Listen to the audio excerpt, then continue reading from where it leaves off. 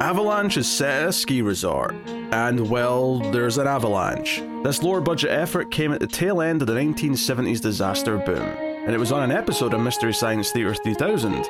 But it's got Robert Forster in it, so it can't be all bad.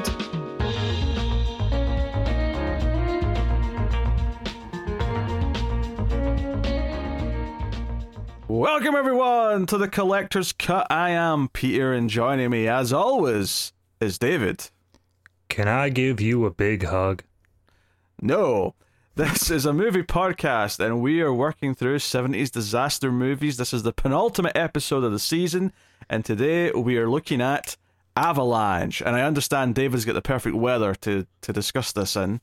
Yeah, no, for anybody who lives on the East Coast, this is being recorded at the beginning of January-ish, so winter storm just hit, and it sucks. So yes, welcome everyone. We will start spoiler free, of course, as we always do, and we'll get into the spoilers in a bit. We'll start off by giving our general thoughts, feelings, all that kind of thing. Before we get started though, I'll just remind everyone that if you do enjoy the discussion, please do hit the like button. It helps us out a bunch. And of course you can get bonus content and bonus shows that me and David do every month over at Patreon, patreon.com/MelfuzzTV. I'll tell you more about what those shows are at the end.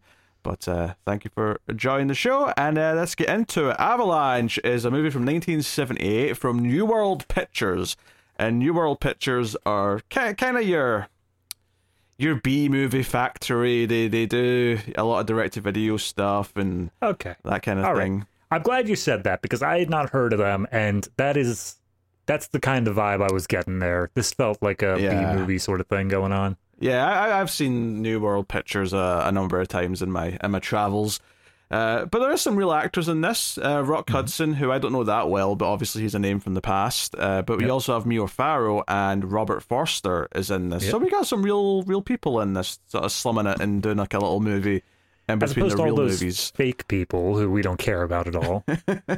You know what Steve Franken. You know what I mean? The people that we're only recognize, and because they are recognizable. They're people who you might know from other movies. But the premise of this one's quite simple. It is a ski resort at the bottom or somewhere up a mountain, and there's a lot of signs that say maybe it's not safe to have a ski resort on this mountain. Those are ignored, and eventually there's an avalanche. That's your premise. That's the movie. You just did the whole spoilers, everybody. That's it.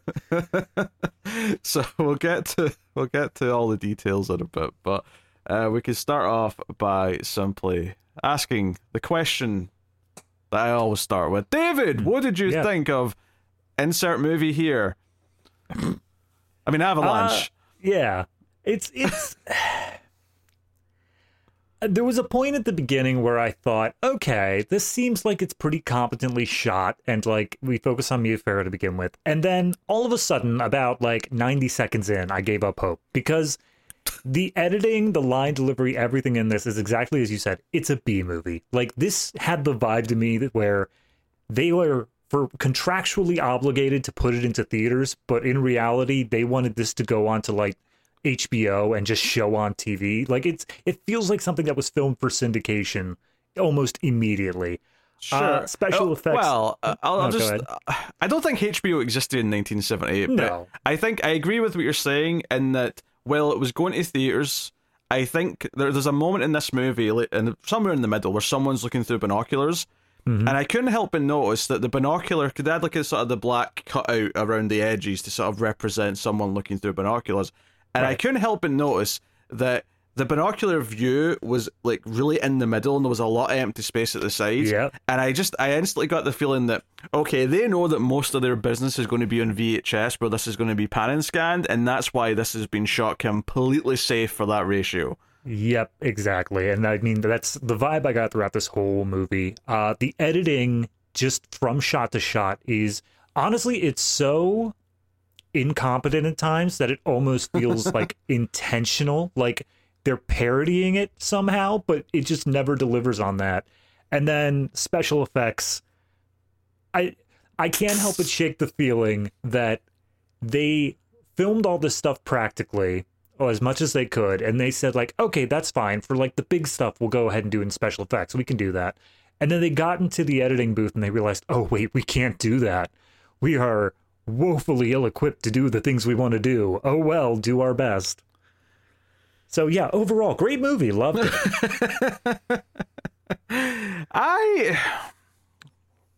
Look, it's not good, right? I'll start off by saying that. It's obviously not a good movie. I will say there are moments of joy that I had, not because they were doing something well, but because, and sadly it wasn't because of really any of the actual Avalanche stuff, but there was like some over-the-top character things in the first half that were making me laugh. Some of the weird... Like, I'll just say, this movie has some of the most weirdly toxic relationships I've seen in a movie in quite some time. And it's more than one. It's not just, like, one example. There's two main examples in this movie of relationships where... And they're different kinds as well. Like, one's kind of this husband that's trying to be controlling, and then the other one's a boyfriend/husband who is sleeping around. And when confronted with this, some of the results of that really made me laugh. We'll get into that in spoilers, but I know exactly what you're talking about, but that's where I felt like it was getting so campy and like parody wise, is that they were so over the top that I was like, am I supposed to be taking this seriously? It's funny because obviously they shot a lot of stuff in real snow, and so the snow looks good, right? And then some Avalanche stuff happens, and there's like these big polystyrene, which is meant to be clumps of snow, but they're rocking about as if they're a solid object, and I'm like, that's not how snow functions. Snow doesn't look like that. I mean, if it's hard enough, yes, but like clearly this is just someone repainted the boulders from a landslide movie, and like that's all this is. Yes. So that really stuck out to me. So it's not really got the spectacle. The shots they have of actual Avalanche stuff, I'm assuming is stock footage. I would be... Did you not like pay attention to that? Because for me, every time they cut to it, the film grain was so degraded and scratchy that it was super obvious that it was like a run through the ringer and they just picked it up from like a dumpster or something. You're probably right. I mean, I watched this on YouTube because it was on Plex, but Plex has ads, so I thought, oh, it's on YouTube, technically in HD. I say technically because the bitrate's so shit that it may as well not be, to be honest, but it was better because there was an SD version on YouTube as well, which obviously I wanted to avoid, but you can easily watch this is what I'm saying. If you want to go and watch this, you can go find it for free. It's got a weird structure, it's got a weird pacing. I think one of the big things is that it felt like a real disaster movie for the first half, because it felt like it was setting up a good decent amount of characters, each with their own relationships, which I thought, oh, this is going to pay off after the disaster because they're all going to be trying to save each other or so on and so forth. But once the Avalanche hits, which is just before the hour mark, it's 57 minutes in to this 93-minute movie. It's an hour and a half long. There's not a lot of Avalanche time. Once the Avalanche happens, which is about 10 minutes of just chaos and like stuff happening, then it's like the rescue stuff. I felt like the rescue stuff was basically just a series of each thing we introduced happen, we're going to resolve each one by one in a list, and then we'll introduce one new little jeopardy right at the very end, and that's it. That's the whole movie. I agree, except that I don't think that they even like resolved that many. I can think of two. They had exactly like two things that they resolved, and they were like, and now here's the big action cliffhanger for the end of the movie, and we're done. Yes, and actually, again, I'll save the details for spoilers, but I will say there's a quick little montage of the emergency services coming to the ski resort once the disaster happens. That was great. And it might be the funniest, most random sequence I've ever seen in a movie because of just how, I guess things are happening here. This was I was expecting a quick shot of just an ambulance and a fire engine driving to establish they're on their way. Instead, stuff started happening. I'm like, why is there stuff happening in this scene?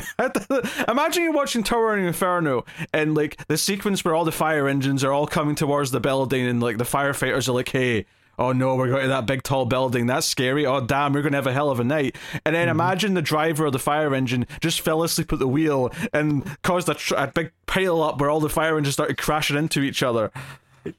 It's even worse than that because it's not even falling asleep at the wheel. It's introduced the same way of like there's a dog in the middle of the road and then it's just all of that stuff. There's now another building on fire because of their incompetence. It's insane. Yeah, so It's very cheap. It does have real actors in it. Much of the first 40 odd minutes are just relationships, dramas, but at least they're kind of funny because they're so silly and over the top. The weird jealousy angles, and there is some nudity at least, so you got that going. It is PG, but it's a 1970s PG, which is essentially an R rating today when it comes to sexuality. Yeah, you got some. I'm gonna say it's raunchy, but I mean, it's something to, and it's cold, so it's the best kind of boobs. Cold boobs are the best boobs. Okay.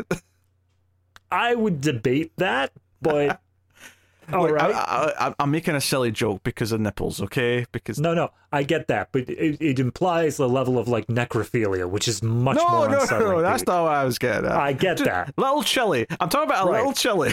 Okay. I get it, Pete. Still body heat, goddammit, all right?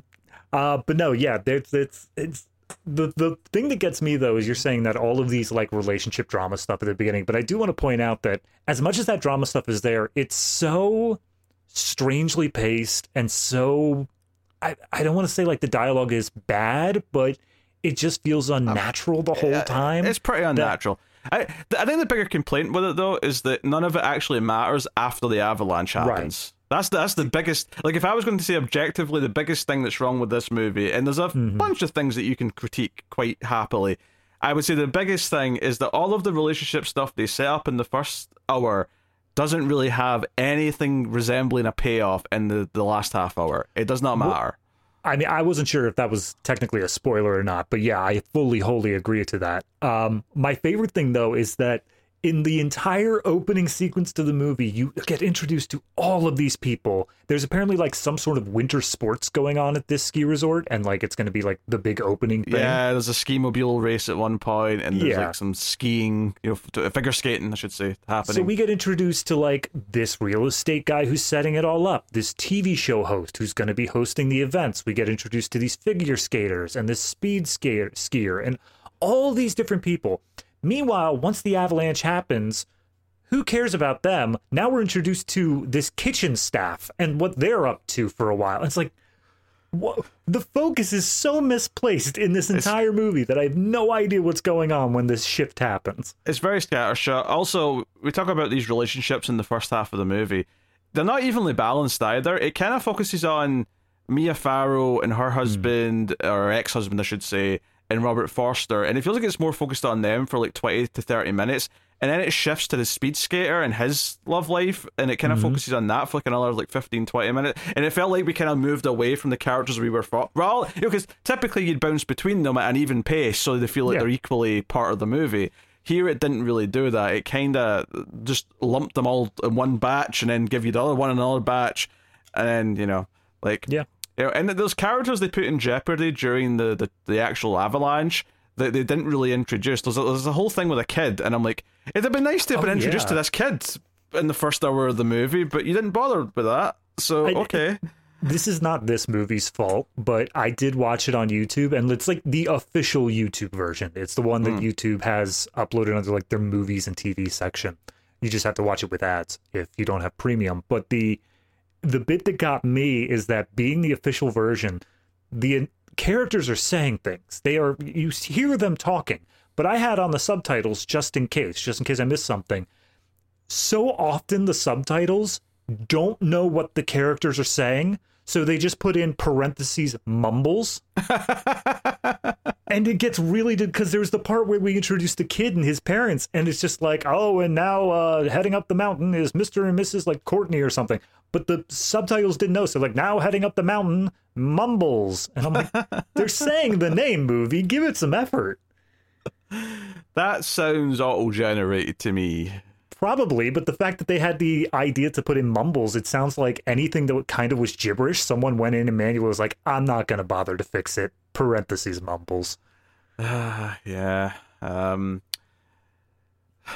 will say, to compare it to the previous movies we've done this season, I do think there's at least some bad movie enjoyment to be had here versus something like Cyclone. What did we do after Cyclone? Roller Coaster was probably better than this. Roller Coaster was a better movie. Yeah, there was the bad ones were Swarm and then Cyclone, I would say. Those were the bottom barrel ones. Yeah. comparing to Swarm's tougher, because I feel like they both have some bad movie qualities to enjoy, but they're very different. So I don't know which one I would say is. I think the biggest difference is that Swarm still had the disaster movie aspect of it was like 2.5 hours long. It was a long movie, and they went ahead and they did the thing where you set up all these relationships, and then they pay off in the second half as the disaster's going on. This movie, it just decided that second half is unnecessary. It didn't want to do that, so we just end the movie. But you do get through it in 90 minutes. Is that not a positive? No, that is a positive. At least in this situation. I do see that as a positive. Because I would have liked the Swarm to be over in 90 minutes. Mm-hmm. So yeah. I guess that's kind of the thing is if you look back on the Swarm, it was a problem of it took too long and didn't do enough. This one, because the Avalanche doesn't hit until an hour in, it's barely a disaster movie. Like we get, as you said, a couple scenes of rescue services coming in and saving some people, but then all in all, by the time you hit the end, it's just suddenly done with. We just skip ahead some indeterminate amount of time, and it's like, all right, that's it, we're done now. Yeah, they didn't really put a lot of thought into like this sort of a drawn out kind of like rescue mission. Some people are trapped somewhere and we have to get to them, and that's going to be a big part of the problem solving. We kind of just rush through all that stuff. There was a point where Mia Farrow ended up in Robert Forster's cabin up on the mountainside, and it looks like she's completely snowed in. It looks like she's totally stuck in there. And I thought, oh, okay, that's going to be a thing because we have a love triangle of someone who works on the mountain and someone who theoretically caused this avalanche. They're all going to be trying to get to this woman they love. No, she's just out. She just leaves. There was no problem there. It's just poor structuring the whole way through.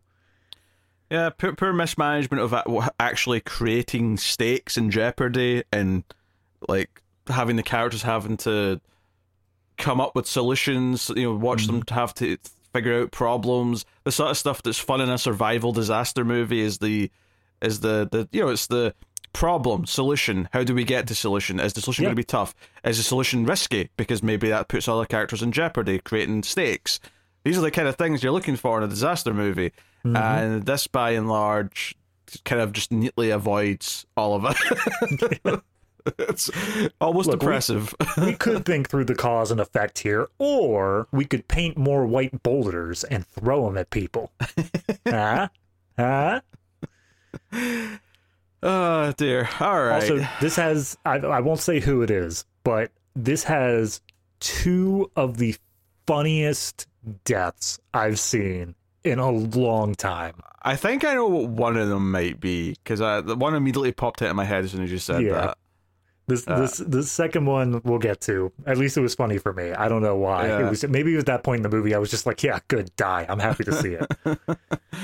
All right, so I will just get spoilers. I don't know how much more we can dance around anything in this. Yeah. Not that anyone should really care about having this one spoiled, admittedly, but it's so New World Pictures, you open, you get some shots of a mountain, covered in snow, credits play, yada, yada, yada.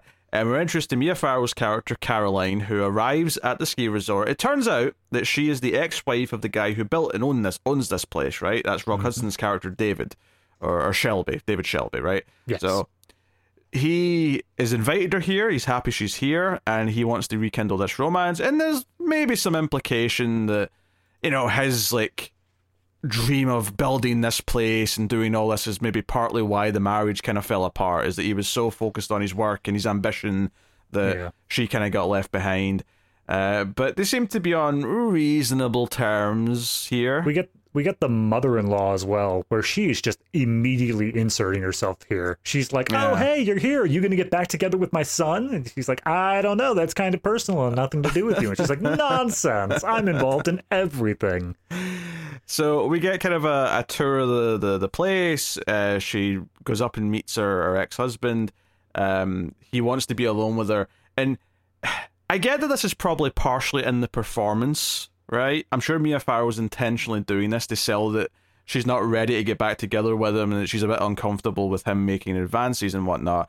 Mm-hmm. But it made me kind of uncomfortable that every time he kind of grabbed her and kissed her, it was like a dad grabs a child who's in trouble. He grabs the arm, and her arms kind of hold out stiff, and she looks terrified.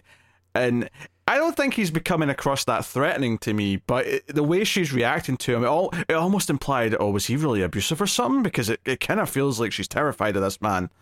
Yeah, I get the implications there, and he definitely has a very intense personality, but as we get in the later scene, she basically explains, like, no, it was more of a you were always wrapped up in your work sort of thing, and you were always controlling of, like, what I was doing as well. It never felt abusive, but it did feel like she wasn't allowed to be her own person. Yeah, like, I would say the body language tells me abusive, but everything that actually comes out in the dialogue makes it feel more, like what you were saying. But that was kind of there, and it was hard to kind of shake this weird feeling of like how they were reacting to each other. So that sets up their whole thing. There's a running thing here where he keeps saying he'll take her to lunch, but he keeps getting interrupted by phone calls or by press, or eventually by Robert Forster, who wants to talk about the mountain. Don't get me wrong. I understand that they're trying to sell that he's like a businessman, and this is right before this big event, and he has all this stuff on his plate. I get that. Yes. But just because of how frequently he immediately like pivots his attention, this dude has ADD. Like, this dude 100% has untreated ADD, where he's just like, oh, this person said my name. You now have my undivided attention. Yeah, and they do actually, they tease something just before they go in his office. The secretary calls him by his first name and then corrects herself and says, oh, Mr. Shelby. And I thought, okay, movie, are you actually going to pay that off? That maybe you're implying a sexual relationship between him and his secretary. And they do actually pay it off, which makes his whole trying to like be back together with his wife thing the whole movie kind of weird. Yes, but no. I think that that part I actually think did good characterization, because his entire character is he wants everything. He wants it all, and he doesn't take no for an answer. And I think him having like his ex-wife back and his mistress, that makes sense for the character. That's what he wants. Okay. Yeah. Because they don't do much with it. It's just that later, the next morning after a bunch of other stuff's happened, it just cuts to him getting out of his hot tub, and his secretary's just there naked, like handing him a drink. So it's like, oh, okay, I guess you are having a thing. How does she feel about him wanting to be back with his ex-wife? I don't know. They never really get into that. So, well, when they introduce the wife here, during that scene where the secretary says his first name, she's like, oh, and this is my wife, and she's like, oh, hey, how's it going? So here also introduces, and it's hard to tell when they're introducing all these characters which ones are going to be more prominent, so I'm focusing on the prominent ones because obviously I have hindsight. But they introduce sort of this skier, this blonde long-haired guy who is, he's a bit of a celebrity. They're wanting to interview him, and one of the main things they introduce as soon as he shows up is that women love him, right? He's a bit of a ladies' man, and he's there with his girlfriend Tina.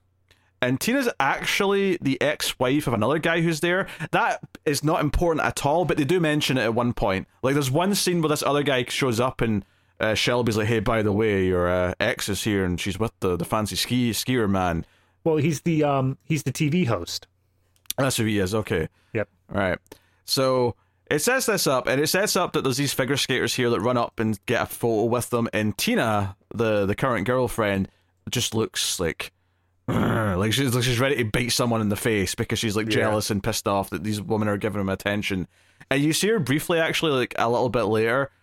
Shelby, when he's going off to talk to Robert Forster, he passes her at the bar and she's like just drinking, and he's like, take it easy, Tina, will you? And it's implied that she's in such a jealous rage that she's just pounding booze back and whatever. So yeah, you definitely get the implication that he has a history of like cheating on her, or at least flirting with other women. Well, that's one of the lines that he has with the ex-husband when he's warning, hey, she's here with him. They talk about how, they've been together for a few months. That's long for her. It's also long for him. They kind of point out that they're both known for, I don't know, not sleeping around necessarily, but like not having long relationships. Yeah, non-monogamy. Yeah. So set up them, and then Robert Forster, who's probably my favorite actor in the movie because I like him in a lot of other things. Oh yeah, he was good. Yeah, he shows up, and I actually thought he was like someone who works on the mountain. It turns out he's a photographer, and he does like National Geographic stuff, and he doesn't like this place because it's interfering with the wildlife and the nature.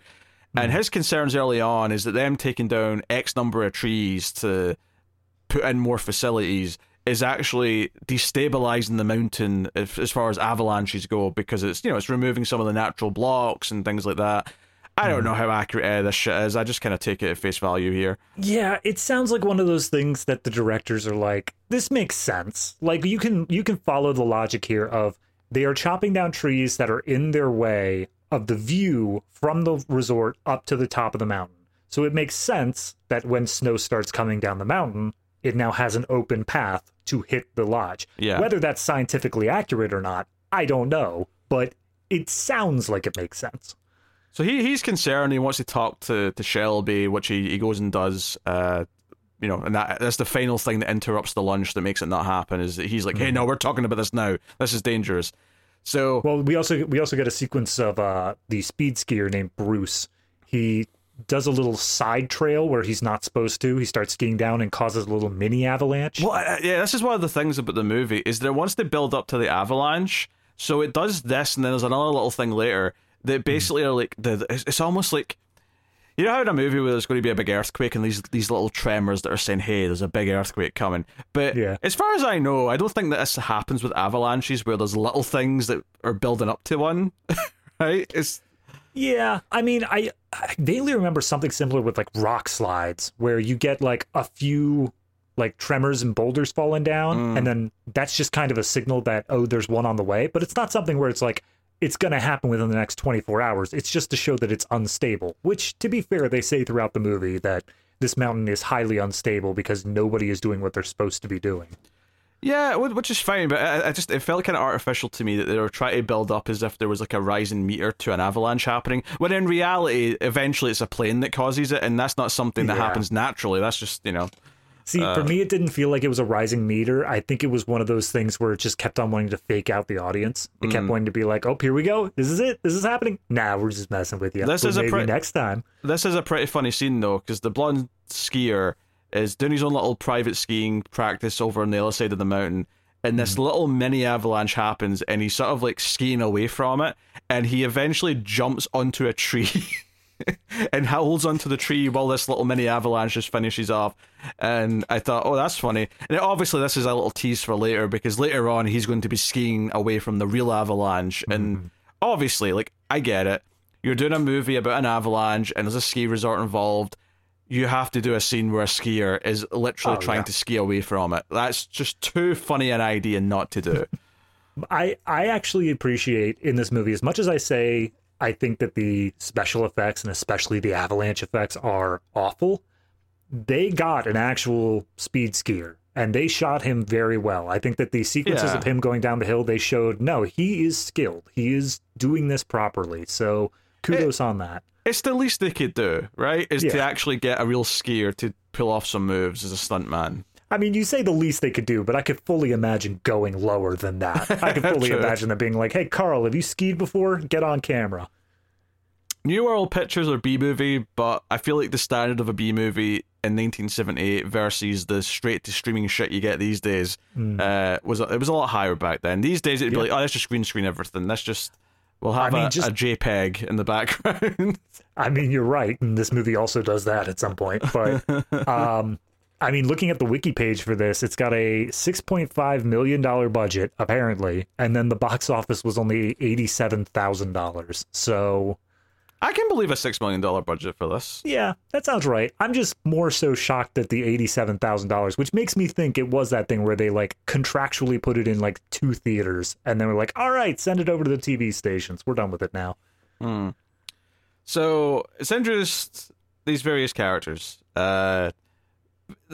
Shelby kind of, doesn't take Robert Forster's character's Nick, right? Just so I can call him that. Nick's got all these concerns about the mountain, and Shelby's like, nah. Like, I'm not trying to damage the environment. I'm building this place so people can enjoy it and see it and really appreciate it. Like, I'm not doing anything dangerous. Don't stop. Because they do the thing where they've got like another expert there who's like the guy who actually does the safety checks, and he's like, no, it's fine. And Nick's like, yeah, but if you actually went up and sat in this part of the mountain, like, it feels off. Like, something's different. Like, he can sense it in his blood. Something's coming. The difference between what your numbers say and what my heart feels. But ignore all the dangerous stuff for now, because now we have the party. There's like a fancy dinner and gala with some flaming hot souffles or whatever they are. I don't know what. It doesn't matter. I don't know. It's like 50 of them, though. Yeah. So everyone's dancing, whatever. But the big thing before this party kicks off, though, is that Robert Forster's character Nick runs into Caroline, right? Mm-hmm. So keep in mind, Shelby's invited Caroline here because he wants to try and get his marriage back together. But Nick runs into her when she's in the pool, and they start talking about, I don't know, this place, blah, blah, blah, whatever. But eventually, there's clearly a bit of chemistry, and she's like, oh, you should come to the gala thing tonight. And he's like, maybe I'll show up. And he does show up, right? That leads us into him showing up, and he comes over and asks her to dance. And I have to admit, one of the first big laughs I had of this movie was Shelby, like, just staring with his mouth ajar, just been like, or agape, just been like, he's dancing with my wife. Are they a thing? Are they into each other? What's this? What's this now? I'm not happy about this. I actually got my first laugh, like, same exact sequence, but just before that, where Mia Farrow says, oh, would you like to dance? Clearly talking to Robert Forster, but then Rock Hudson's like, oh, yes, what? Oh, him. Okay. He's so jealous that as soon as they sit down from dancing later in the scene, he grabs her arm, again, like a child who's in trouble, and says, oh, now we're going to dance. And she's like, no, I'm tired. I've run out of breath. No, we're dancing now, woman. And starts like dancing with her sort of aggressively. No, we dance. You wife, me husband, we dance. Beat the chest. Yeah, no, I mean, again, this entire sequence just more so furthers the idea of, he gets whatever he wants. He doesn't ever take no for an answer, which is creepy in its own right, but I don't think the movie ever goes irredeemable with it. He's always like at the end of this sequence when she finally lays down the law and says like, no, the whole reason we broke up is because I felt entrapped by you. I felt like I couldn't be my own person. I'd like to add, we get to that point in the conversation because he straight up just starts asking, wait, you just met Nick today, why are you dancing with Nick? Really? You're into Nick? Like, he gets really just upfront about his jealousy here, which prompts the rest of the conversation. It's kind of silly. Some of it's a little bit funny. I think you're right. They try and keep him as a flawed character who's still a good person ultimately, because he wants to help people when they're in trouble, and he's not trying to. He's not quite the mayor in Jaws. They can't. Right. And I feel like if they went further with this, it might actually be an interesting character where, he's adamant when he says, no, I'm not building this place because I want to ruin the nature. I'm building this place because I want people to enjoy this nature. I think it's amazing, and I want people to, we're only taking a little bit of it away so we can build this place. But they never really go heavy into those themes and this idea of where the line's being crossed, Whereas the mayor in Jaws, to draw the obvious comparison, is like, no, he just wants to make money and he doesn't care about the safety of anyone. Yeah, I think they could have gone a little bit further with this idea of exploiting the nature, because you build one ski resort, that's theoretically fine, you're not upsetting the balance of nature too much, but then they show that he's still building stuff even like further up the mountain. He's got this ski lift going on. It does feel like even if he doesn't intend on ruining the nature, his own greed would just end up ruining it regardless. Yeah there's probably more you could have done with those ideas and themes, but obviously this is not a movie that is concerned with themes. What do you mean deeper messaging? Our deeper messaging is never get onto a two-seater plane. That's our deeper messaging. So Robert Forster tries to leave, and Mia Farrow catches him and says, hey, can I go with you? So she goes back to his cabin. We don't even see a moment where they kiss or anything. We just see them hug, and then the next morning we see her wake up there. So yeah, they had sex. Again, fantastic line here. They're just standing. He gets her a beer. They just stand in front of the window as it's snowing out, and he just says, can I give you a big hug? And then they just hug. And yes, the implication is sex happens, but like, it's the most platonic introduction to a sex scene I've ever seen in my life. Oh, I cannot tell you how little chemistry that any of these three people in this love triangle have with each other. Right? Yeah. Which is fine for Rock Hudson and Robert Forster because it's not meant to be a complete three-way love triangle, but neither one of them have chemistry with Mia Farrow. Well, no, I think it's still bad for Rock Hudson and Robert Forster because it doesn't feel like they're really at odds either. Oh, like, sure, that's fair. Yeah, I get what you're saying, yeah. Yeah, they argue with each other, but it doesn't feel like they have this deep-seated aggression towards each other. It just feels like, hey, this guy's a pain in my ass occasionally, but like I've only ever met him twice. Or even an awkwardness because they're kind of friends, but now there's this wedge between them, which is the other way you could go with it. But that's not there either, yeah. No, not at all. There is one sequence that we skipped over slightly, and it's the reason why Mia Farrow woke up alone. As he's finished talking to... Well, Rock I wasn't done with the previous night yet because there's still other stuff to talk about with our characters. Oh, it's fine, but this was like during the day, yeah. As he's finished talking to Rock Hudson's character, Robert Forster goes out into a truck and breaks open a box of explosives and steals like 2 RPGs that are used to... Yeah, they set this up before, because he tells the safety guy, hey, fire a couple of things to like test the snow. And I'm sure this is a done thing. I'm sure this was researched. Mm-hmm. Admittedly, part of me thought, is Robert Forster going to set off the Avalanche by firing these missiles? Because it feels like a dangerous thing to do. But I guess the way it is, it's kind of like how like firefighters might start little fires to control the spread of a big fire. Mm-hmm. These little detonations are more about testing the snow in a safe... I assume he knows what he's doing, right? I'm assuming he's not just blindly firing into the mountain.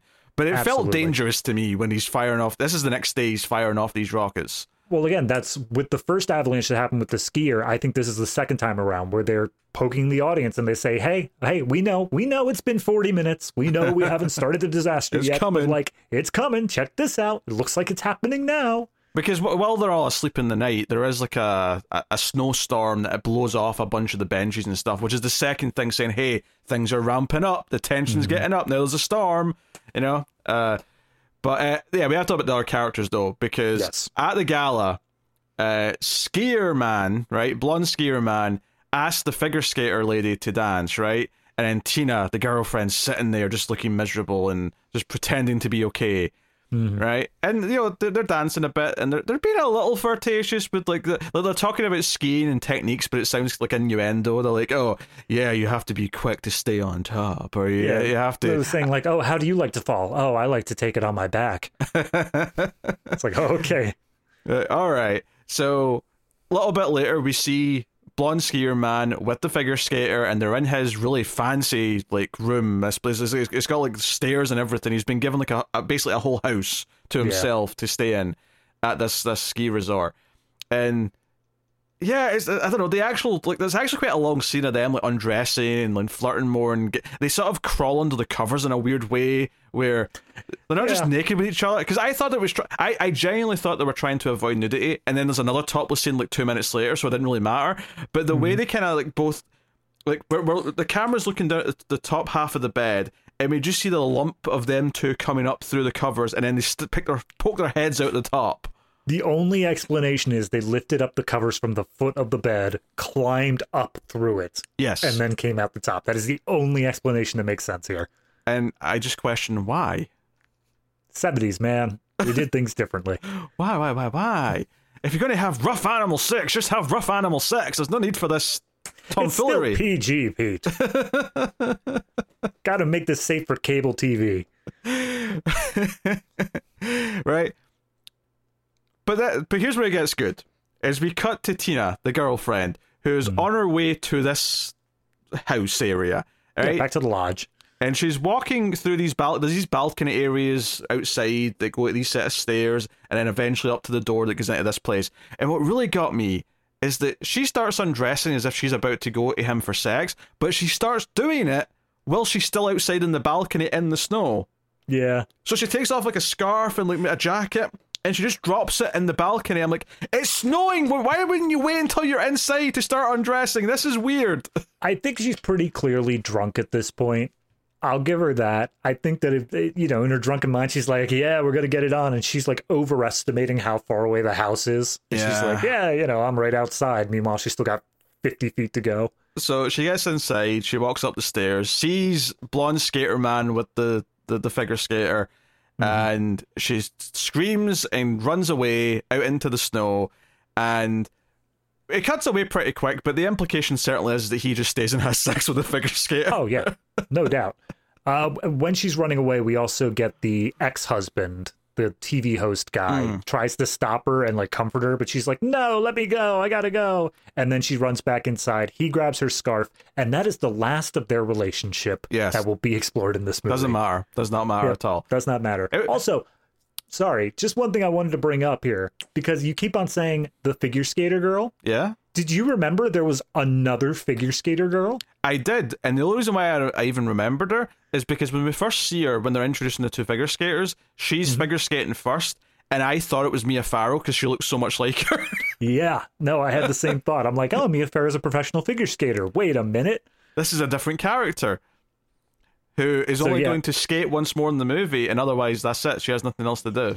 Yeah, so because this is a pro sports thing that's going on here, they have professional figure skating going on, and for some reason they have a whole subplot about how this blonde figure skater, not the one who sleeps with the skier, is like totally freaked out by this other figure skater because she's so confident and she can get inside the other one's head, and she is like falling over. And then she has her coach come in and be like, hey, when you're in the middle of your spin, you just leave the rest of the world behind. Don't even think about what's going on. I do wonder if like this and then like the Tina and ex-husband stuff, I wonder if there was more of this stuff that was just cut. Like if they shot more stuff and then it was cut out of the edit to get down to 90 minutes because they thought, let's make it brisk. Let's make it as brisk as we can, because I mean, if there was, I'd love to know what it was, because I have no idea how these plots could have gone. There is no, like, sometimes when they have to cut stuff, there's still a hint of it in the cut. You can still tell, like, they wanted to go in this direction, but I have no idea where any of these cut subplots would go. Also, these figure skaters, they're out on, like, the ice,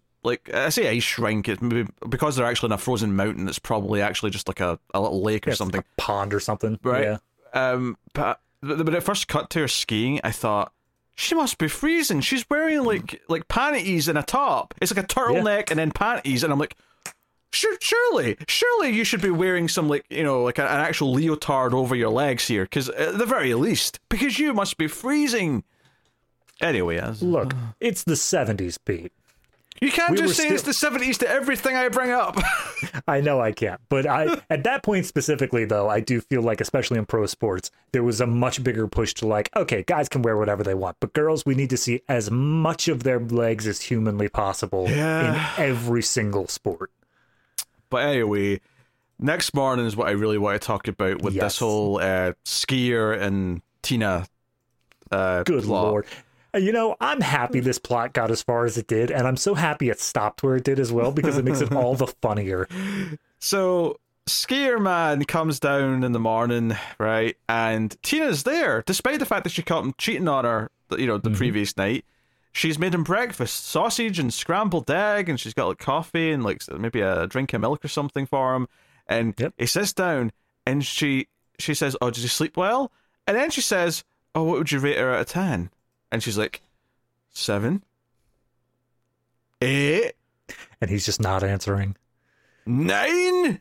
Was she that good? And he's like, I don't know who has it more worse, because jealousy's such a pain in the ass. And the whole time she's holding this apple, and he's just like, if you're gonna throw that at me, just do it already. And she's like, it wouldn't hurt enough. And then when he says one of the other lines that he says, she picks up a knife and like threatens him with it. And then I could not believe his reaction. Well, this makes a difference from threatening to cut yourself. And I'm like, wait a minute, how toxic is this relationship? So bad. That she has been repeatedly jealous enough that she's been suicidal, and he's just nonchalantly sitting there going, "You're ruining my breakfast, you jealous bitch." Like, that is the demeanor that he is responding to everything she says with, and she's flying off the handle. She should have left this guy ages ago, seemingly, and he is just like, "Oh, I can't believe you're bothering me with your suicidal problems and your jealousy. Today's the day of my big race, and you dare bring up my infidelities? Now, of all times?" And if you had told me that after she caught him cheating, that he'd be the one to throw a drink in her face, I would have been like, what? But no, he does. She's threatening him with the knife, and he splashes her in the face with whatever the drink is. And milk. Yeah, and then grabs her by the arms and says that, I can't remember what he says when he grabs her. But I don't even think he says anything, does he? He just like takes her down to the couch and holds her down. But he picks her up, he picks up her jacket, throws her out the door to basically say it's over, go away. And she's distraught with grief. And she's literally saying "I love you" as he is pushing her out the door. It's like I thought the Mia Farrow being grabbed by the arm and kissed was like awkward. This was like, oh no, this is just like, it's not abuse in the sense that he's been abusive towards her in like a direct way, but as far as like mental abuse goes from being treated horribly, this is like, like, I mean, she clearly needs help. She's someone to like give her some sense and tell her to get away from him, because this is so toxic. Before this plot, it was obvious that every subplot just terminates before it's done. I thought for sure it was going to come back around and say, oh no, she realizes how good she had it with the TV host guy. And then there's a point very soon after this where the TV host is doing an interview with the skier, and I thought he was going to call her out. Or call him out. I thought he was going to say like, well, it's your big moment. Do you want to tell us how much of a horrible douche you are? And like, just say that. But no, he plays it straight. He plays it professional. And it just feels like nothing in this scene ever comes back except for one shot, which is insane in its own right. Well, two shots, because just before his race starts, two women come up and start talking to the blonde skier, and there is one shot of Tina seeing this and being like, oh, he's flirting with women again, and she storms off. So there's that one little moment, and then the final moment, which we'll just talk about now, is when the avalanche is happening. She's in a room about to down a bottle of pills to kill herself because he's done this to her, and dramatic irony is that she didn't need to, because then the entire wall comes down with snow. Yeah, and she is assumed dead. We never see her again. Yeah. Wouldn't surprise me if there was a whole plot after this where she survived and maybe her ex-husband saved her or something to give it like a payoff, but nah. I mean, well, we know what happened to the ex-husband later, so... Yes. To be fair, I just want to point out, that was the over-the-top silly death part one for me. That was part one, okay. I can see that. Yeah, it's the insanity of, like, not only is it just like, oh, she's taking a handful of pills. Like, she dumps the whole bottle of a fresh thing of pills. So she has at least 50 pills in her hand. Yes. And she's looking to the glass of water, and then not 3 seconds pass, and the wall just crumbles down, and we never see her again. That's incredible to me that they would, like, it's so, I don't want to say, like, mean-spirited, but it's so, like, just disjointed in we've shown all these other people dying in the avalanche before this. We're going to show somebody on the verge of suicide who then gets crushed by an avalanche. It feels like a bad, like, 13-year-old edgy joke, you know? Yeah, because typically you'd want this character to survive, and her arc by the end would be that she's realizing that she was, you know, a fool for wanting to die, and now she's thankful she survived the tragedy. You know, she came close to an actual death, not by her own making, and is now thankful to be alive. Like, that could be the arc, potentially, that you might do in a movie like this. Instead, she was going to go through with it and then died anyway seconds later. So, yeah, it's really weird. I mean, we're basically at the point to talk about the avalanche now, because everyone just goes off to do the things that they were doing in that morning, right? Yeah, so the big thing is that Robert Forster goes and he starts firing off the cannon thing to cause little mini avalanches in order to stop the big one from happening. And then, meanwhile... Well, I don't think it's to stop it. I think it's just to test to see how the fall is, like, to see how the mountain reacts to it. I don't think it's I don't think it would stop anything, but yeah. Well, I think maybe it might, like, lessen up the load of, like, how much weight is up top, because he does aim, like, right for the top of the mountain, pretty much. But no, the other thing that happened much earlier on is Robert Forster pointed out that the sounds, because obviously if you make a big enough boom or anything like that, that's the kind of stuff that causes an avalanche, the vibrations. So we get this long thing of all these big trucks and stuff trying to repair the benches and everything that was broken during the storm the night before. But then B, we also get this snowmobile race throughout the area. We get all these cheering crowds, these loud people. Like, it's just showing how much we're pushing the barrier more and more to there's going to be an avalanche during this scene. Yeah, the snowmobile race doesn't go very well, though. One of them crashes and tips over, so another snowmobile crashes into that one. You say one of them. I'm pretty sure I counted, like, 5 people who do front flips over the front of their snowmobiles throughout this sequence. Only one was memorable to me. What can I say? That's fair, yeah. Because the rest of them, nothing happens. There's no reason for them to flip. It's just all of a sudden they're like, "Whoop! I guess I hit the brake." So, the avalanche happens because there's a plane flying up and the storm at the top of the mountain. Which was called in by Rock Hudson's character, by Shelby. He specifically needed some paperwork or a file or something to be flown in immediately.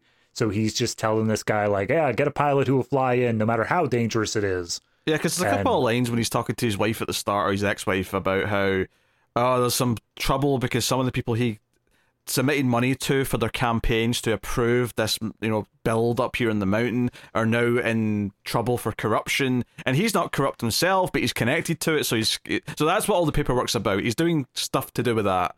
Yeah, he's going to be investigated probably, so he's just covering his bases. I also want to say, right before this plane hits, they do the moment that I decided that there was no good editing in this movie, like just period, and that is they intercut back and forth very rapidly between the airplane coasting through the mountains and the female figure skater, the one who was all self-conscious about herself. And it's, I guess, supposed to show like some level of dichotomy of like, oh, this beautiful, peaceful dance and then this horrible thing that's happening. But like, it doesn't. And add on top of it, there's this orchestral music that's playing for the figure skating. And you'd think, oh, well, they could do a thing where they have the orchestral music playing over the whole thing. No, they just cut the music every time they cut to the plane. So you get music, plane sounds, music, plane sounds, music, plane sounds. About that fast throughout this whole scene. And it is so awfully edited, I can barely describe it. Yep. So that goes to the avalanche itself. There's a lot of shots of like sort of superimposed like clouds of snow over things happening. It's so bad. It's so like early green screen, but like they didn't do it right. It's just not good. So it's, like the skier like gets chased down the mountain. He tries to keep speeding up to try and get away from it. Obviously, eventually doesn't. He does eventually get buried in snow. But that's their big set piece moment here, is him skiing away from it. But of course, we get it hitting the pond where the figure skating is happening, and all the various little buildings, their windows caving in. Eventually, the big main ski resort where Rock Hudson's mother is having more. Yep. It's implied she's an alcoholic. We don't really get much of it, but she always wants a Bloody Mary. And the windows all come flying in with the snow. She's with the accountant dude that works at the place. Dude, I had no idea what that plot was supposed to be. There's a thing where there's a bookkeeper. He calls himself a bookkeeper. A bookkeeper, that's what it was, yeah. Who is just following around the mom, supposedly trying to keep her busy for some reason. And by the end, I guess they have like a friendship or possibly more. I don't know what the hell was going on with that one. I don't think it was more than a friend. I mean, maybe they were going for that. I didn't get that. I mean, the only thing that got me was at the very, very end, she gets loaded up into a car, and she says, like, oh, whatever, McDade, because that's his last name. And then he's like, no, my real name is, like, my first name is whatever. He says, like, call me by my first name. And that's the only thing that gave me, like, was that supposed to be, like, more than friendship? I don't know. I feel like you're reaching with that one, but I'm trying to give the movie a little bit of credit anywhere, because it didn't deserve it. I mean, honestly, like all this stuff is pretty fast. The only thing I really want to talk about during the avalanche itself is the kitchen, because the kitchen antics are amazing. The two things that stick out in my mind in the kitchen, other than people just flying back, is a waitress in the kitchen is sent sliding over the counter. So there's like this central counter in the middle of the kitchen, and she goes sliding down it when she gets hit with the wave of snow or whatever it is. There's a gas leak which gets ignited by like a pilot flame on the oven. I thought this was before that, but fair enough. Yeah, okay, fair enough. If it's the gas leak moment, then that goes boom. She goes flying down, sliding down this. I think it's during the avalanche though, where one of the chefs tumbles into a big hot boiling pot of soup. Yeah, that's there. So everyone else is freezing to death, and he's like burning and screaming like, ah! I mean, I get it because it's a thing that would happen. That makes sense. Yeah. But like, it's so over the top that it's just like, oh no, he tumbles into the pile or the giant pot of gumbo. Of course he does. He can't be crushed by the snow. He has to get third-degree burns before he gets crushed by the snow. It'll be cooled down pretty quick, though. At least that's yeah, true. So you want saving grace? Because the mother is also stuck in the lodge. Apparently, McDade, the bookkeeper guy, smells the gas. So when she goes to like light a cigarette, he stops her, and I guess this gas is causing them to like asphyxiate even after it catches fire. Like more of it's just pouring out, because it very quickly their plot becomes, even though they're in this big room, they start like falling asleep. They start running out of air. So I theoretically, there's a gas leak. I think it's a combination of that and the fact that they're just closed in, I guess. So there's no oxygen. It just seems like a huge area for you to burn through for what feels like maybe an hour. Yeah, I don't know. Like Rock Hudson's main thing is like digging in to get to her. That's kind of his main thing in this back part. Saving them in this room where they're asphyxiating is one of the main things going on in this part of the movie. The other main thing going on is that just before the avalanche started, these parents and a kid are going up the ski lift, right? So the two parents get on one chair themselves. The kid's not going to go, but then this stranger kneels down and says... It's TV host. No, I know it's a TV host, but to the kid, he's a stranger. Oh, yeah, no one. Yeah. He should not be talking to this kid. Yeah, but he kneels down and says, hey, how about it, son? Do you want to come up? All right, and he gets on. And to be fair, there is a moment just as they're sitting in the chair where the parents turn around and say, "You sure you want to do this, honey?" And he's like, "Yeah." And so they're okay with it. They know what's happening. He's not just doing this behind their. I mean, he's literally behind their back, but they know that he's taking the kid up with them. So that's fair enough. But the initial moment where he starts talking to him, it's like you're just asking a random kid to go up with you. So they're on the ski lift when the avalanche happens, and the parents seemingly are just killed pretty quickly. But what it leaves for the aftermath is that him and this kid are dangling because the chair's sort of fallen off and they're just sort of dangling from the cable. And that's a big set piece here, is that, okay, we have to deal with that. So there's a whole bit where a bunch of firefighters and rescue people come out with this sort of handheld trampoline to catch them falling, right? So they're holding it underneath them, and the TV presenter's like, okay, listen, son, Alan, whatever your name is. Jason. X to Jason. Jason, like, you go first, son. Like, you go down and you be brave, because I won't have the courage unless I see you do it first. You just close your eyes and fall. So the kid falls, and we get a shot of him landing in the thing, and like, okay, kid's all right. And they're like, okay, now you. And the TV presenter's pretty scared, but it just so happens that right as this is happening, the cable for the ski lift, right, which is electrified, it starts, like, a jolt of electricity goes through it. So he gets sparked, and he falls. Was it a spark? Sorry, I thought it was just that the cable was, like, barely holding on because of the avalanche, and then it just finally gave way. No, because it cuts to, like, some sparks at the end of it, so I assumed there was, like, a jolt of power going through it. I mean, either way, it's exactly the same result. It doesn't matter. Yeah, the point is that he falls before he means to. And even though it looks, when it cuts between him and the trampoline, it looks like he's falling straight down into it. But then there's just a shot where he hits the snow instead and is dead. Okay. I feel awful because that entire time you're saying the scene, I'm giggling like an idiot.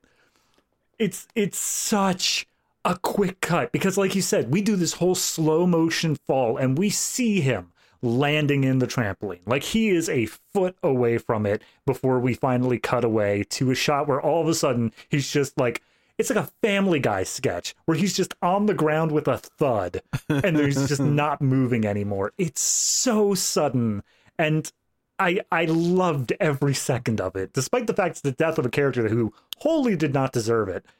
God, it was funny. It's good.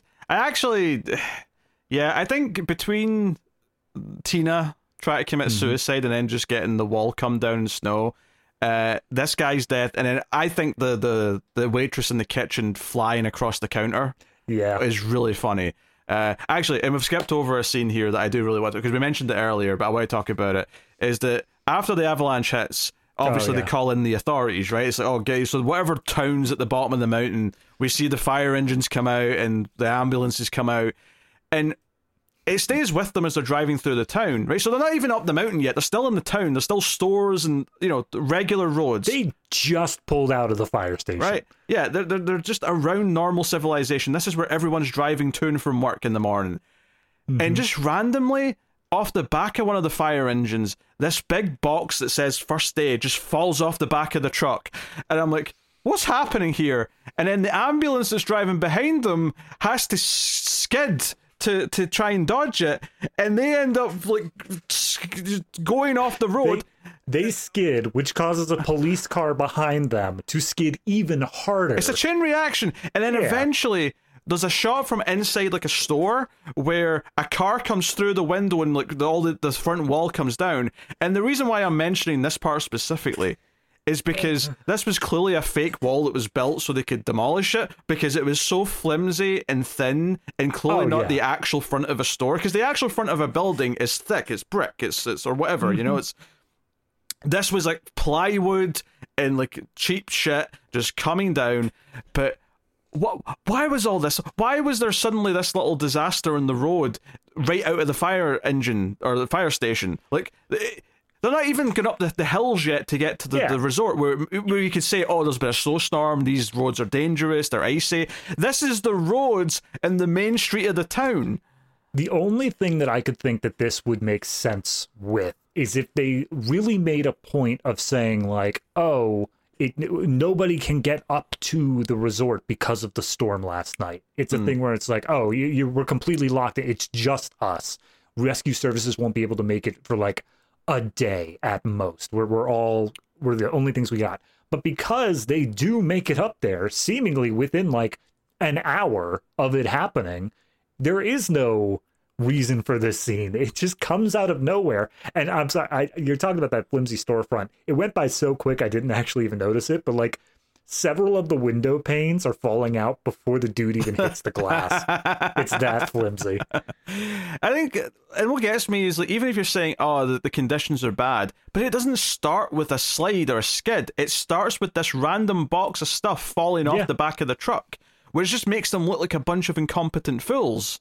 Yeah, pretty much. And then it's weird because later on, the fact that with that trying to catch the TV host in the net thing, like they just miss. It looks like they've got him like right on there, and they still somehow missed.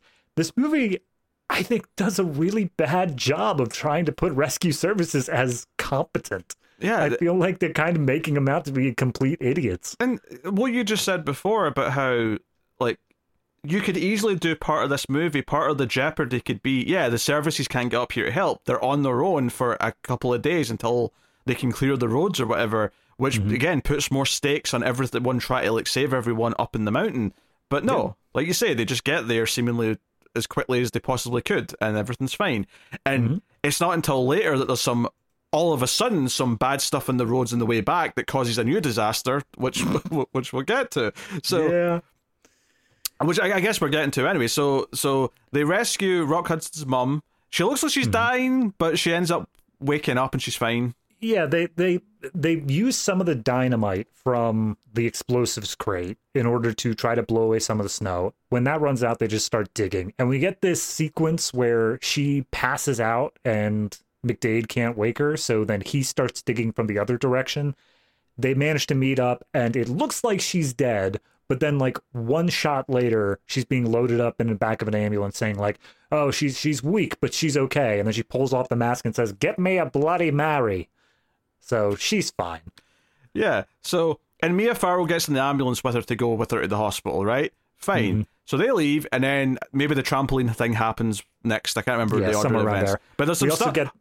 We also get the part where Bruce the skier, he was trapped under the snow. They find him. I don't think he survives. No, he doesn't. They do this whole thing where you're seeing his face like under the snow, and they're sort of like putting these poles down to like test if there's anyone under the snow, and you see it come by right in front of his face and then goes up. And then for some reason, someone tests the exact same place again because it happens a second time. Right. But then they find him, and then they're just all upset that he's dead because he's frozen to death. And everyone's like, no, Bruce. And like, they're genuinely sad about it. Like all these girls and stuff that are around, they're like, oh God, we can't believe he's dead. Which makes sense if there's a big athlete who dies in your area. I get you're sad. But from a what we've seen as an audience standpoint, it's so weird that he's the one that's getting the grief.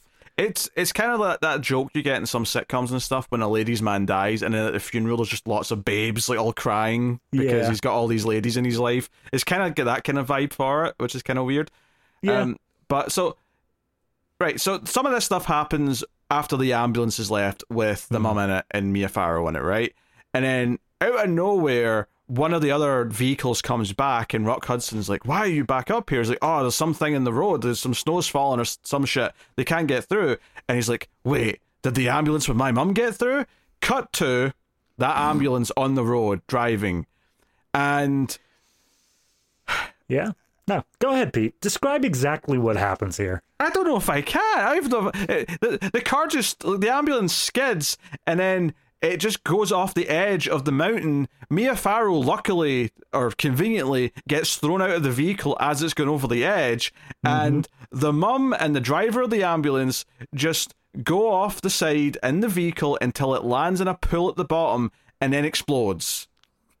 It's the explosion that really gets me, because it's not instantaneous. Like, it falls, Mia Farrow's dangling from the edge of this bridge, and then like 10 seconds pass, and then giant fiery explosion. It felt like that scene in Groundhog Day, where the cameraman steps up and be like, "Well, he could have survived that," and then it explodes. He's like, "Oh, okay, well, never mind." Do you know what it is that you were talking earlier how the Tina, who was going to commit suicide and then dies instantly, almost feels mean-spirited. This mum character, we had the whole fake out where it looks like she stops breathing, but then it turns out she's fine, right? They give her a little bit of CPR and she's fine, and they put her in an ambulance only to just kill her suddenly minutes later. And so we actually get the moment with Rock Hudson looking and thinking that his mum's dead twice. We get it the first time when he thinks she's dead when they find her by digging through the snow, and then here at the end he looks over, like he does a whole thing where him and Robert Forster show up to save her because Mia Farrow's like dangling off the edge of the cliff, right? And they come up and like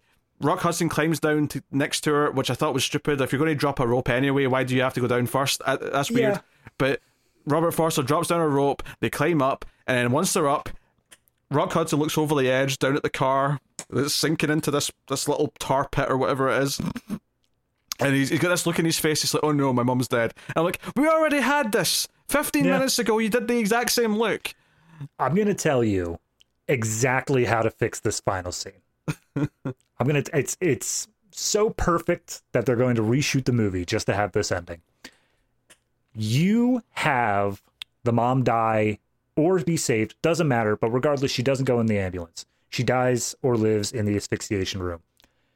The person in the ambulance is Bruce.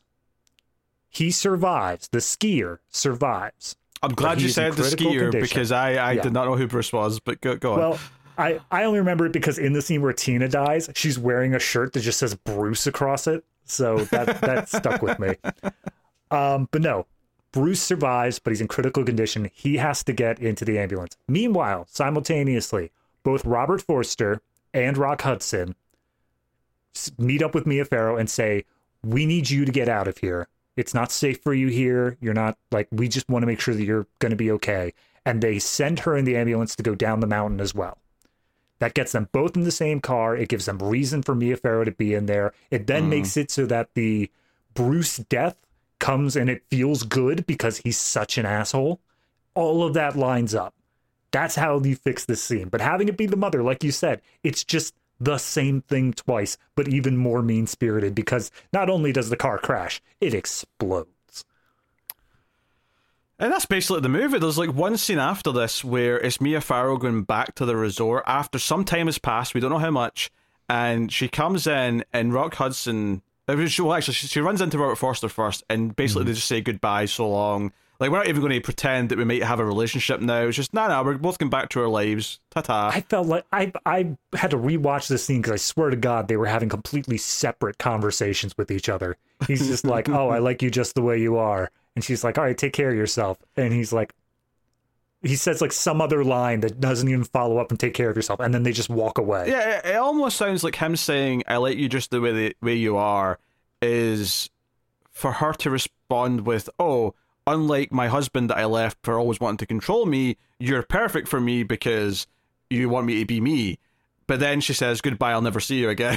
Yeah, pretty much. And then she goes in to speak to Rock Hudson, who's just looking at the wreckage of his dream and just being like, yeah, give me champagne. And that's it. And then she comes out and she's like, look, I love you. And he's like, yeah, I love you too. But then they both realize, like, yeah, but this is never going to work. Like, as much as we care about each other, we suck for each other. Is this wreckage a metaphor for their marriage? I mean, that feels like a bit generous to give it to that, but... I mean, for me, the way I saw it is that the wreckage is directly linked to Rock Hudson's life completely falling apart. Not only did he sink all of his money into this, he didn't get his ex-wife back, and his mom died. Like, everything is gone for him. His sexy secretary that he has sex with is probably dead as well. That, or she just is never going to come back here because she has deep linked trauma. That being said, there is one point in here where when Rock Hudson first walks back into the lodge, she interrupts him and basically gives the lowdown of like, oh, here's what's happening. We don't know where your mom is, da-da-da. And like, I'm sorry to the actress, not your best delivery. It was like the most wooden thing of like, oh, I don't know what's going on. Everything's just all messed up. And Rock Hudson basically has to carry the role of being like, okay, well, how about you leave and I'll take care of the overacting here. Oh, did the secretary survive? I couldn't remember if she did. Yeah, she did. Or at least she talked to Rock Hudson and then we never saw her again. So I assume she's fine. Ah, well. No payoff then? That's a shame. Nah. Nothing gets a payoff. Not really. She specifically says, okay, I'll be waiting naked in the hot tub. Yeah, because I thought, okay, we're setting up, like, the Tina skier thing so that they can both have a conclusion to their story. But no, they both die kind of separately, just suddenly. The TV presenter thing, it feels like it's got nothing to do with Tina. He's just got this weird random plot with a kid in the back chunk. I think that's really the biggest thing, is that every single person in that weird abusive love triangle with Tina and like the radio host and all that, all of them die. Every single one of them is almost immediately gone. Bruce is the only one who survives, the skier. But even then, as soon as he's found, he's dead. So none of them have any furtherance to their stories. It's just completely dead. Mia Farrow was basically in no danger until the very end after a contrived new problem pops up. Which, okay, technically, yes, the two men have to work together to go and save her. But it's such just a tacked on thing at the very end. It's not like the entire third act is like, oh, she's trapped somewhere and they're going to have to actually work together. Instead, it's just this little thing at the end where they have to go and save her. But like I said, all it took was someone throwing down a rope, so it doesn't even need both of them. Like, Rock Hudson just is unnecessary there. He doesn't need to be there. For me, the biggest problem with the final scene is that it has nothing to do with the Avalanche. If this movie was called Snowstorm or Icy Roads, yeah, no, that's fine. That's a fine ending for that movie, but that's not what it is. This is Avalanche. And as soon as they get off the ski lodge, that stops being a main focus anymore. Yep. So that's it. Really good movie. Just solid the whole way through. It's more watchable than Cyclone. I'll give it that. There's some funny stuff in it, right? Unintentionally, so admittedly, but there is some funny reactions and some over-the-top weird relationship drama that did give me a chuckle, and there's a couple of funny deaths / injuries to enjoy. Yes. So I can see why it ended up in this episode of Mystery Science Theater 3000. I can see why it had that appeal to function as that. But yeah, as a movie, if you're just judging it, like, does it work as a regular movie? No, it doesn't. It fails pretty much every hurdle you could possibly throw at it. Pretty much.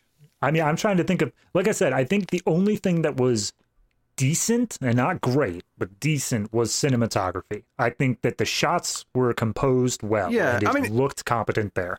That, and it also has some real actors in it, so it does still kind of feel like a real movie, just with all these problems.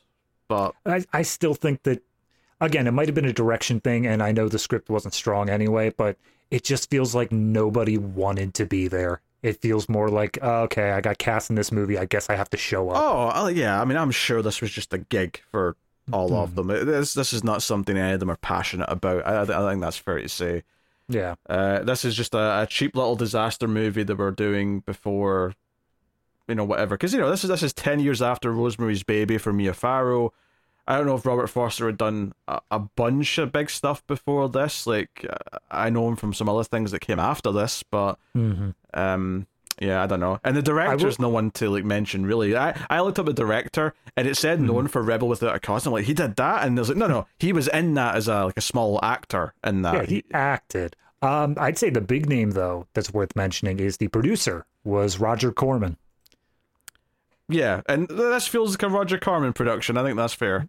Hey, say what you want about Roger Corman, he knows how to stretch his money as far as it can go. And to be fair, I do think this movie, like, it feels like it's got more in it than a typical direct-to-video style. And it's not actually direct-to-video, but it kind of was in a way, you know? Yeah. It was a formality that it went to a theater first. I think he gets more out of his budgets than other cheap movies typically do. I'll say that. I'll give him that. But it's not saying much. It doesn't really affect how much I enjoy it in the end. So, yeah, you know. No, I mean, I don't really have much more to add to that. I think that everything I said up front is pretty much everything that comes out at the end. I will say, as much as we kind of glossed over it because it's hard to describe exactly what it is, with the actual Avalanche, it's such a haphazard mix of these horrible white painted boulders, these like green screened in effects over top of the footage that just looks horrible, and then stock footage that is so grainy that you can immediately tell it's a different movie. Like, the set piece feels like it was added in as an afterthought rather than the focus of the movie. And so Avalanche. No. So ratings wise, afterthought. No. Okay. You'll get there. Keep trying. There's something after we're done recording. There's a way of doing it. Anyway, yeah. Ratings, go on. Rate it out of 10. I mean, I think that this one is I'm gonna say 3.5. I think that it is just a shoddily made movie. Like you said, it feels like it was stretched out. Like every little bit of money they had, they saved wherever they could. It does still have good cinematography. It does still have real name actors. So that's going for it.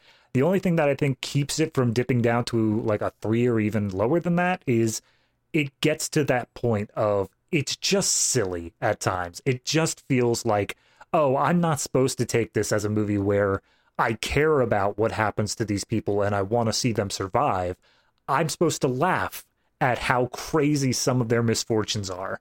And once you go into it with that, it gives it a little bit more, but not enough to get it above like a 5 for sure. So 3.5 is where I'm at. Yeah, I don't know. It was kind of easy to watch in places because it was silly.